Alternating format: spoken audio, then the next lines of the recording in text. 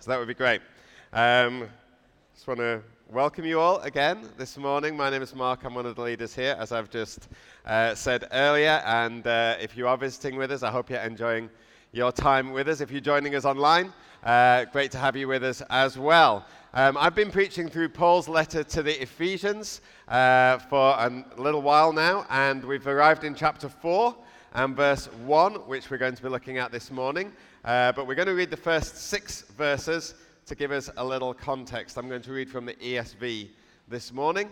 If you have another version in your Bibles, you should be able to follow it as easily, and the words will also appear on the screen for us. So, Ephesians and chapter 4, from verse 1 through 6, says this: I therefore, a prisoner for the Lord, urge you to walk in a manner worthy of the calling to which you have been called, with all humility and gentleness, with patience, bearing with one another in love, eager to maintain the unity of the Spirit in the bond of peace.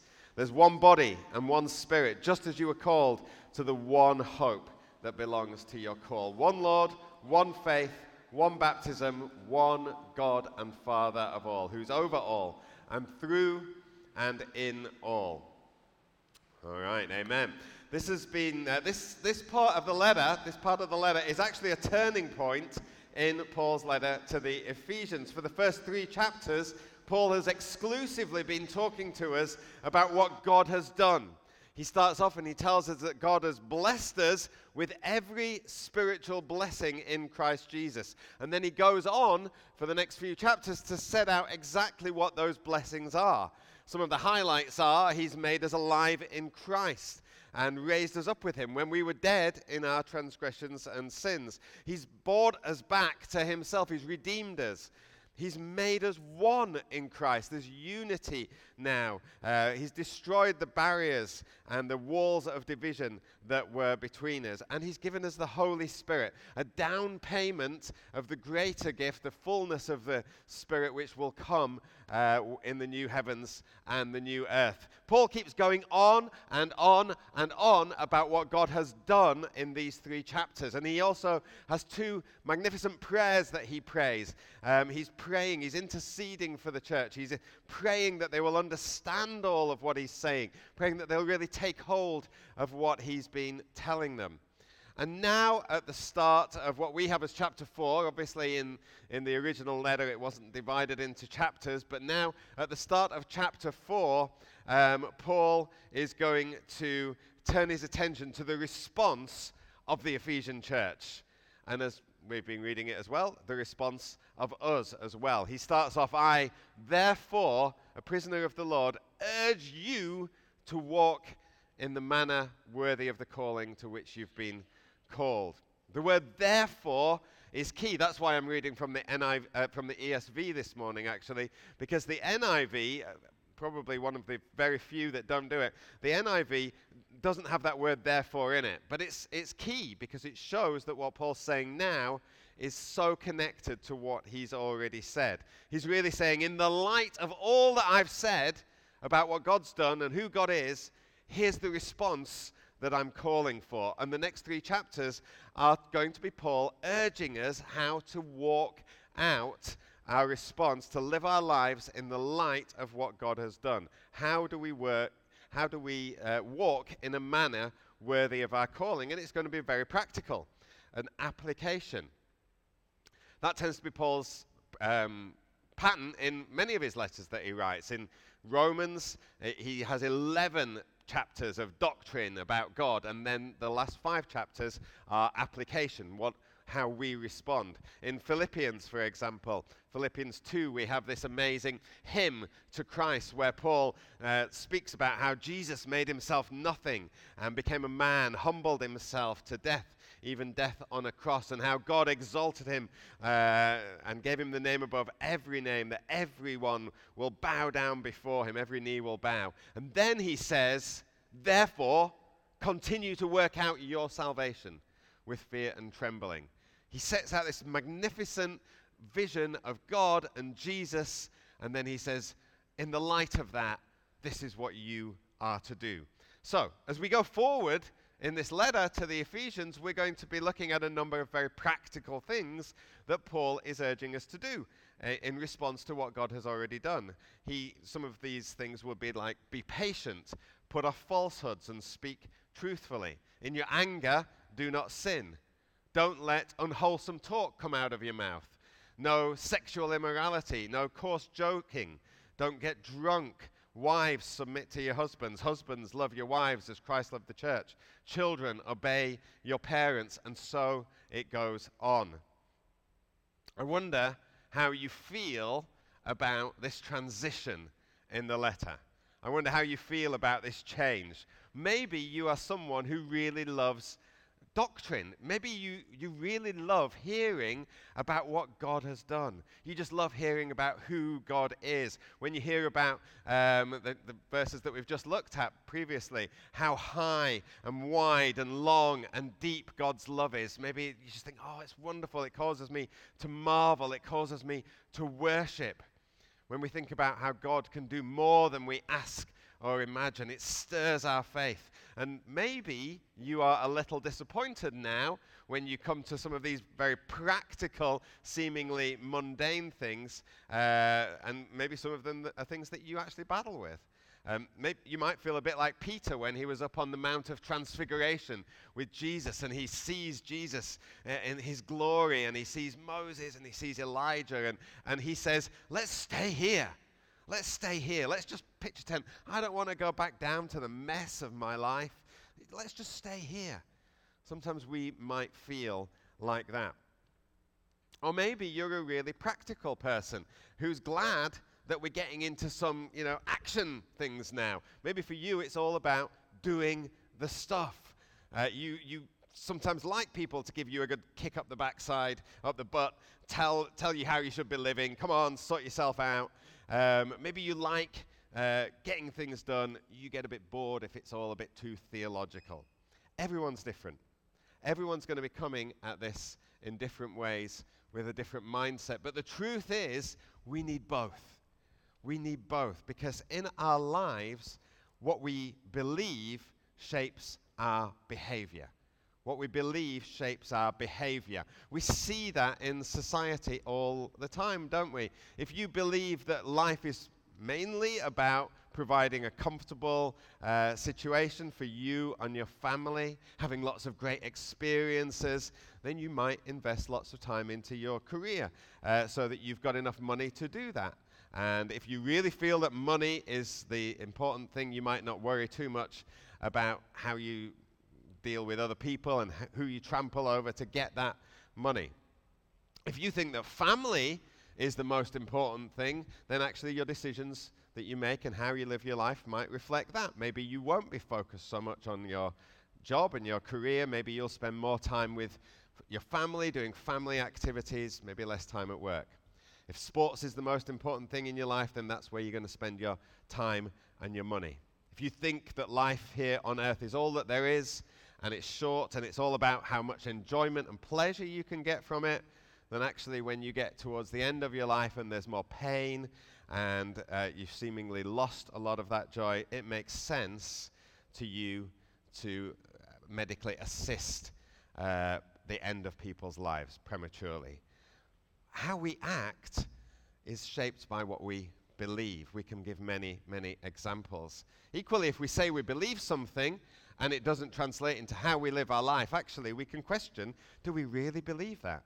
If we say we believe in the sovereignty of God, we believe that God is in control of our lives, but then we panic every time some crisis happens, we might think, well, do we really believe that?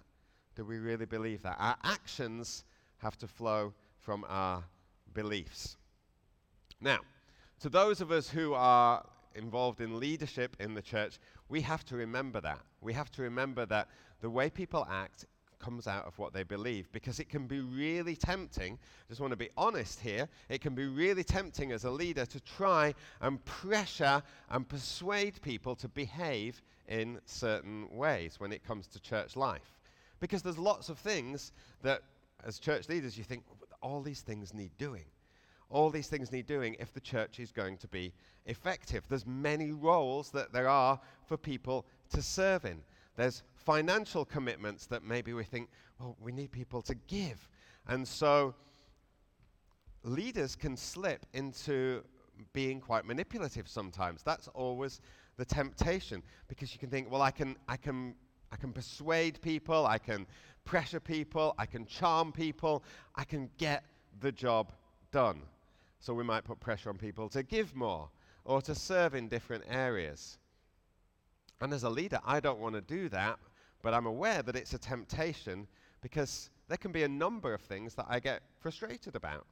Right now, I would say I'm aware of so many different areas of church life where we need strengthening, and I can ask people, will you serve in this area? Most of the time, I would say every 5 people that I ask, I would get 4 no's, maybe 1 yes. So it can get a little frustrating, and I have to really resist the temptation from crossing that line to manipulating people and pressuring people and making people feel bad for saying no or whatever. Now, I hope that I never do that. If I do, you got to tell me, because I'm aware of these temptations. I'm not like confessing that I do it, I don't think. But if I do, we want to hear it, because that isn't a good way to deal with things. Of course, if you take that sort of leadership to an extreme, you get cults. But sadly, there's a lot of organizations, a lot of churches where this kind of pressure goes on. The thing is, if they don't come from an internal conviction, if what we do doesn't come from an internal conviction, if it doesn't come from belief in what God wants, in who God is, then anything's just going to be temporary. Because we might serve for a while, but then we grow weary of it and we back out. We might give some, but then we kind of feel a bit like, oh, I didn't really want to do that, and then we stop giving. And then when the pastor leaves the church, or when we move on, actually nothing in us has really changed. We just go back to how we were, because maybe we were just doing it to please someone, or because we felt some sort of pressure. That's not how we want things. We don't just need doctrine and theology and no outworking of it. It's no good just talking about theology. And we don't just need people telling us what to do. That's just the law. That's the legalism. It doesn't work. What we need is action coming out of an understanding of who God is, what God has done. And that's what Paul is going for here. Jesus said, I am the way, the truth, and the life. He put those 3 things together. Do you see there? He says, I am the truth, but I'm also the way and the life. The life we live flows out of the truth that we believe. And Jesus came into the world, and he was a teacher. He was teaching people, not just standing in front of people like the Sermon on the Mount, but he would teach people as he was walking, as he was in people's homes, as he was with his disciples. All the time he was teaching, but there was always very practical application to it as well in the way his disciples lived.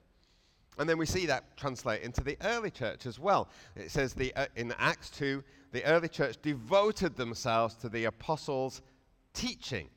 The word literally means they glued themselves to the teaching of the apostles. But then we see it was outworked in very practical ways. It was outworked in their love for each other, in their care for each other. People selling property, giving to each other as they were in need, making sure people were cared for if they were widows. We have the teaching and then the outworking. 2 Timothy 3 and verse 16 says, all Scripture is God-breathed and is useful for teaching, rebuking, correcting, and training in righteousness, so that the servant of God may be thoroughly equipped for every good work. That's what teaching is for. That's what the Scripture is for. It's so that we may be equipped for every good work. It's to equip us in our lives. How will we do the good work God's called us to do? By knowing and acting on Scripture, by following the playbook, as it were.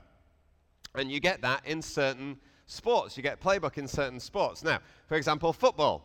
Now, I don't know a whole lot about football. Joe, I've heard him even give this example before. He'll give it a lot better than I would. But football has a playbook. there's a playbook, and there is someone having a look at the playbook. And if you join a football team, you have to know the playbook, because if you don't know the playbook, well, you're going to go out, and it's not going to go well for you. You're going to be, where am I supposed to be running now? What am I supposed to be doing? Am I supposed to be blocking someone? I'm kind of making this up. But but you've got to follow the playbook. It doesn't mean you're going to win every game if you do that. It doesn't mean that every play is going to get the results that you hope for. But if you don't know it, and if you don't act according to it, you're not going to have a whole lot of hope in the game. Very similar to a sport that I know a bit more about than football, but maybe you don't, which is rally driving. Rally driving is very popular in Europe, and there they've got cars which are being driven at high speeds through very narrow tracks.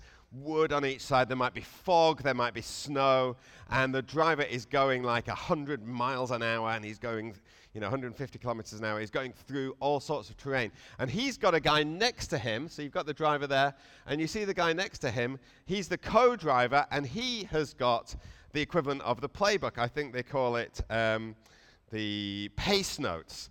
The pace notes. And what he's doing is he's continually calling out what's coming up next. Okay, down to 80, you're going to have a sharp right, and then you're going to go up to 100, and you're going to go straight, and then he's continually calling out what's coming next. And the driver's just listening to him and reacting to him. He's not just getting to the point and thinking, oh my goodness, what am I going to do now? He's going, and sometimes I've seen them doing in fog, and they can't even see anything, but they're listening to the pace notes. They're listening to what's being told them. Fully reliant on the book. Now, we have our own playbook, but it doesn't mean that the Bible is just simply a list of things that we've got to do.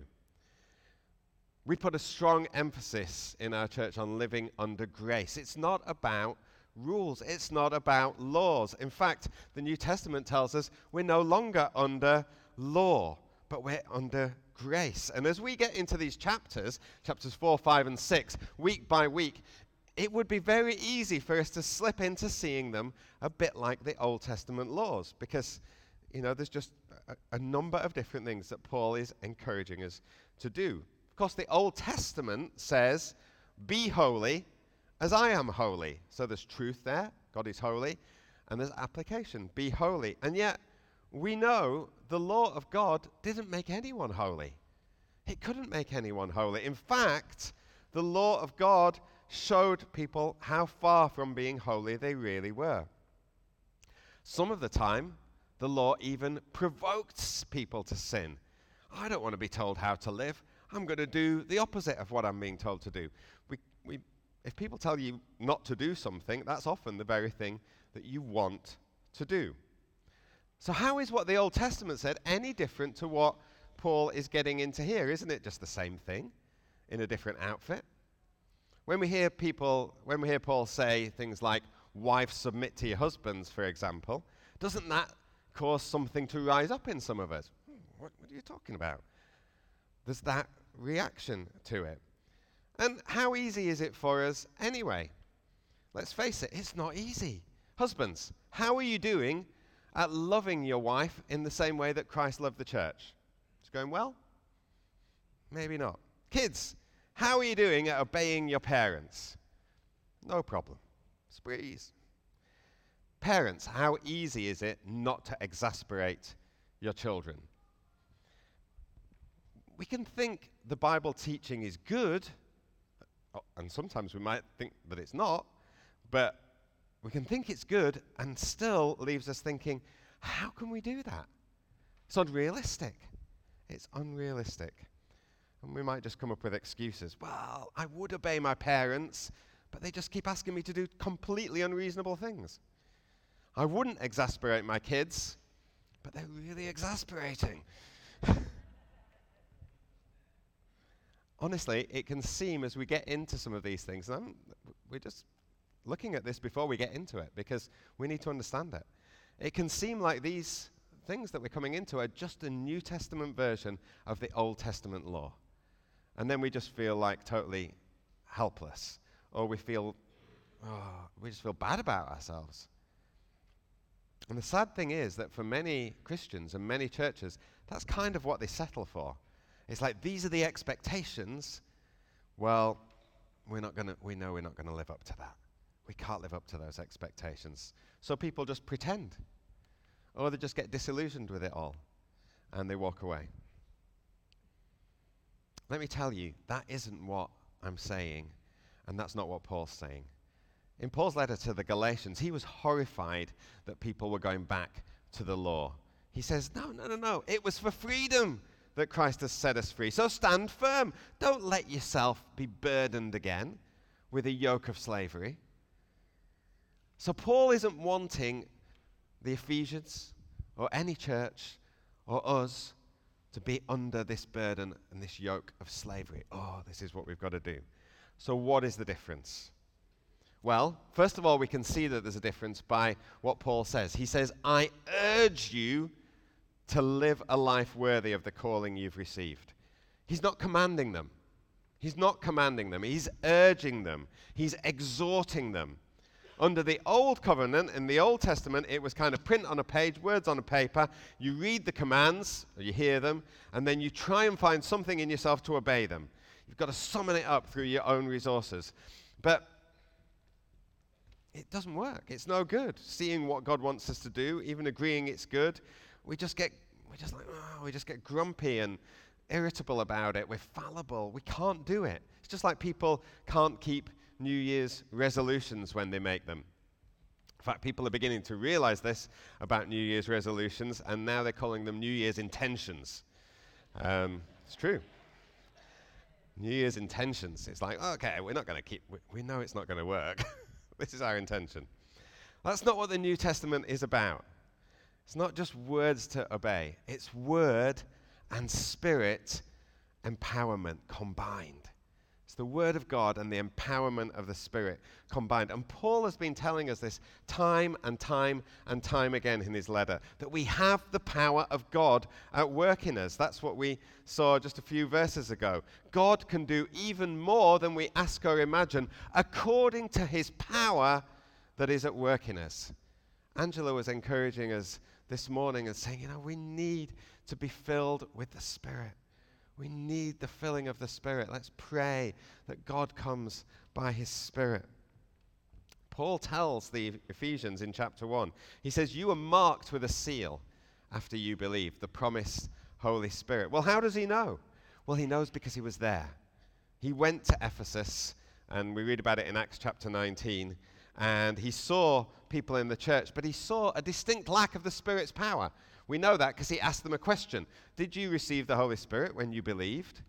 And they were like, what are you talking about, Paul? We didn't even know there was a Holy Spirit. Well, Paul knew that, and he told them about it. And there was no sign of it in their lives until that point. So they received the Spirit. He laid hands on them. They received the Spirit. That's how Paul knows they've received this deposit. You receive that. So in chapter 5 of his letter, he can say, go on being filled with the Spirit. Again, that's what Angela was saying. Let's go on being filled with the Spirit. Let's keep on drinking of the Spirit. That's what we need. Maybe some of us this morning didn't realize that there was a Holy Spirit. Maybe you thought the Christian life was just about really trying your hardest to live a good life. That's not what it's about. That's not what it's about. There's a Holy Spirit that we can receive who gives us power to live the Christian life. And if you didn't know about that before this morning, just as the Ephesians didn't in Acts chapter 19, you too can be filled with the Spirit this morning. We can lay hands on you, we can be praying for you, and you will receive the Holy Spirit. Please ask someone to pray for you if that's the case. Otherwise, you're just going to be living a life where you keep on trying to do the right thing and you keep on failing. As we keep on drinking from the Spirit, we'll become more and more like Jesus. On the day of Pentecost, the Spirit of God fell and 3,000 people were filled with the Spirit. And as I said, they began selling property, giving to people in need. All of these things were laid out in the Old Testament law, God had laid out these laws. This is what you should do to make sure you care for those who don't have things. Give this amount of your income. Make sure you don't, everything reverts back. All property reverts back after a certain number of years. All of that. It was laid out in the law. Do you know what? There's no evidence that it ever happened. Because there wasn't Spirit empowered. But yet, the Spirit of God falls on Pentecost. People start doing it. They start doing the things that were laid out in the law because the Spirit of God's at work and people's desires change. But if that's the case, then you might say, okay, so Paul knows that they're filled with the Spirit, so why does he even need to urge them to live a life? Why does he even need to tell them what they should be doing? Surely it will just happen automatically. We get filled with the Spirit and automatically things happen. Why is he exhorting them? Why is he urging them? It's a good question. Well, the Spirit that we receive is a deposit of what is to come. It's like a taster of heaven. We receive some of the Spirit, but there'll be more. It's a bit like when you're having your Christmas meal, you might wander into the kitchen, you can smell these amazing smells, and you say, oh, wonder what we're cooking there, and maybe you'll just get a little taster of something. Oh, I'm just going to try that. Amazing. There's a bigger meal to come, but you're just getting a taster of it. We're just getting a taster of what heaven is like with the Holy Spirit. He's a deposit of what is to come. There's going to be far more. When we're in the new heavens and the new earth, there won't be any more need for urging to live certain ways. There won't be any more need for exhortations because we're not going to be subject to the temptations of this world anymore. We're not going to be subject to our fleshly desires. We're not going to have the devil tempting us in certain ways. Other people aren't going to be living lives around us which aren't godly and which we get tempted, maybe I'm going to live like they live just to fit in. I don't want to be different. We won't have these bodies which would rather sleep than pray. We won't have these bodies. We won't have these bodies with its lusts that cry out to be satisfied. We've got to realize that while we have the power to live differently when we're filled with the Spirit, to live as Christ wants us to live, we're still going to be in a daily battle. We're still in a daily battle. If we think that we love Jesus and we're filled with the Spirit and suddenly all temptation's going to be gone, that we're going to just live godly lives with no effort at all, actually, we're going to get very disappointed. And we'll get disappointed in God. We'll think, hang on, I thought God was going to stop all these things. I thought he was going to take away all these desires. I thought he was going to take away these temptations. It still seems quite a battle. It still seems difficult. Oh, well, maybe God doesn't love me as much as he loves other people. Maybe I'm not good enough for God. We get into all of this stuff. In the end, we get disappointed either in God or get disappointed in ourselves. God doesn't take away those temptations. We still have to face them. We still have to battle them. Sometimes it's good that God doesn't take things away that we ask him to take away. I remember praying for someone once who had high blood pressure. And I was praying with someone else. We were laying hands on this person, praying for their high blood pressure. And the person who I was praying with said, "Oh God, will you take away his blood pressure now?" And I'm just like, I'm not sure that's a good idea. Kind of needs some blood pressure. Let's just lower it a bit. That's a prayer that I'm glad God didn't answer. God doesn't always answer our prayers. If we pray, God, take away this temptation that I'm facing, actually, I'm not saying he can never do it, but most of the time he doesn't. Most of the time we still have these battles to fight. There's a battle to be fought, even if we're filled with the Spirit. Some worship songs can sometimes imply that, we're filled with the Spirit and suddenly that's all we've got to do. We just got to relax into God, let God take control. It's all going to be fine. Trust that the Holy Spirit's going to do things in us. There's truth, but it's not the whole truth. If that were the case, Paul wouldn't be urging the Ephesians, come on, live a life worthy of the calling that you've received. We're free from the law, yes. We're full of the Spirit, yes. But we still need exhortation. And urging people to live godly lives isn't putting people back under law. It's different. And maybe the difference is not being all that clear, but it's different. Yes, it's true our desires will change. Yes, it's true that we'll end up doing things that we didn't even want to do before. Yes, it's true that the sin that we used to taste so sweet will maybe start to taste a little bit more sickly sweet now and a little bit more unpalatable. But whilst we still have these lusts and desires and drives and temptations, we need to be exhorting and encouraging and urging each other to live godly lives.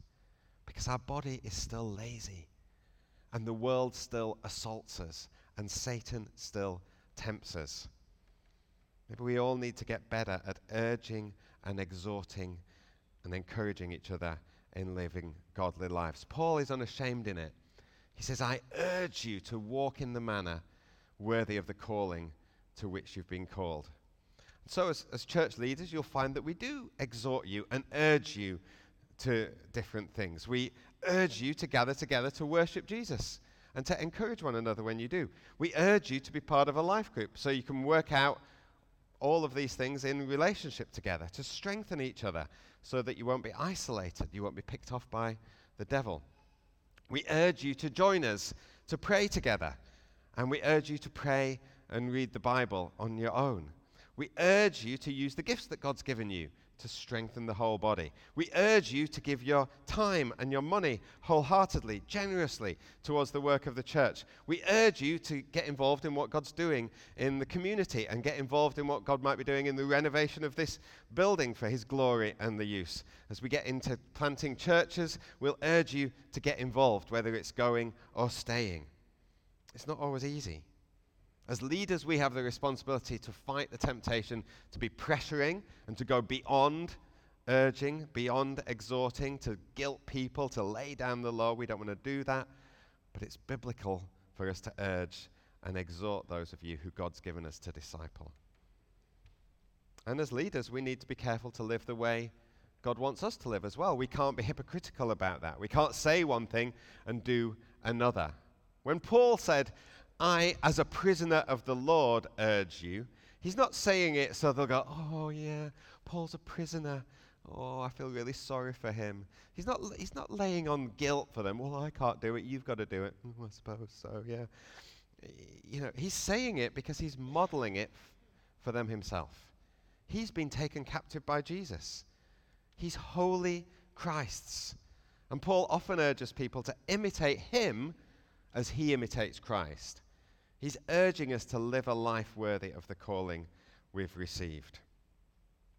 We've been called to something. I've spoken before about this calling that we have. I gave the analogy of a sports team, that you might be chosen for a sports team. Maybe you've been chosen by going through tryouts and you get selected. Okay, well, what are you going to do? You've been called, you've been chosen. What are you going to do? Well, of course, you're going to play. You're going to play if you've been chosen. You've got the call. You respond to the call. And we have been called to be holy and blameless in his sight. We've been called to be one who's part of the church, through whom all the manifold wisdom of God is going to be revealed and made known to the rulers and authorities in the heavenly realms. We've been called to be involved in God changing the world. And that's what living this holy life is about. All these things that we're going to get into, it's not about being a good person. It's not so we can say, oh, I'm really moral. I'm really nice. I live in a really good way. Just think about what Paul's passion is. Obviously, Jesus. But beyond that, what's Paul's passion? Paul's passion is for seeing churches planted, established, come to maturity around the world. Paul wants to see Christ glorified in the nations. His passion is for those who are still unreached, to bring the gospel everywhere in all the known world. So you'd expect that that's what he's going to be talking about in his letters. Oh, I'm doing this, and I'm doing this, and this is what I'm doing, and come and join me, and all of that. He hardly talks about it at all. He hardly talks about it at all. His letters are all about, okay, don't lie. Don't let the sun go down on your anger. Don't steal. Don't say things that are unhelpful. Be kind. Be pure sexually. Don't make dirty jokes. Why is Paul concerned about all of these things? Paul should be thinking about mission work and all of this. Why is he worried about that? Why does he say, oh, this church, there's two people who are arguing with each other. Just get them to sort it out. Why does Paul care? He's not just looking for nice people. Paul's looking for a glorious church.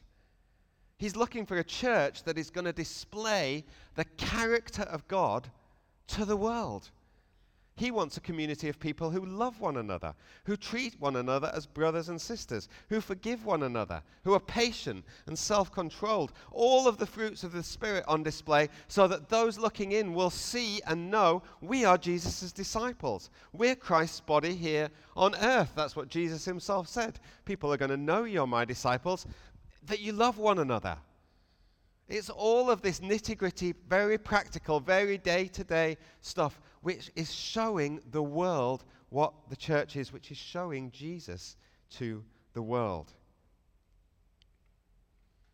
So God initiates all of this with us.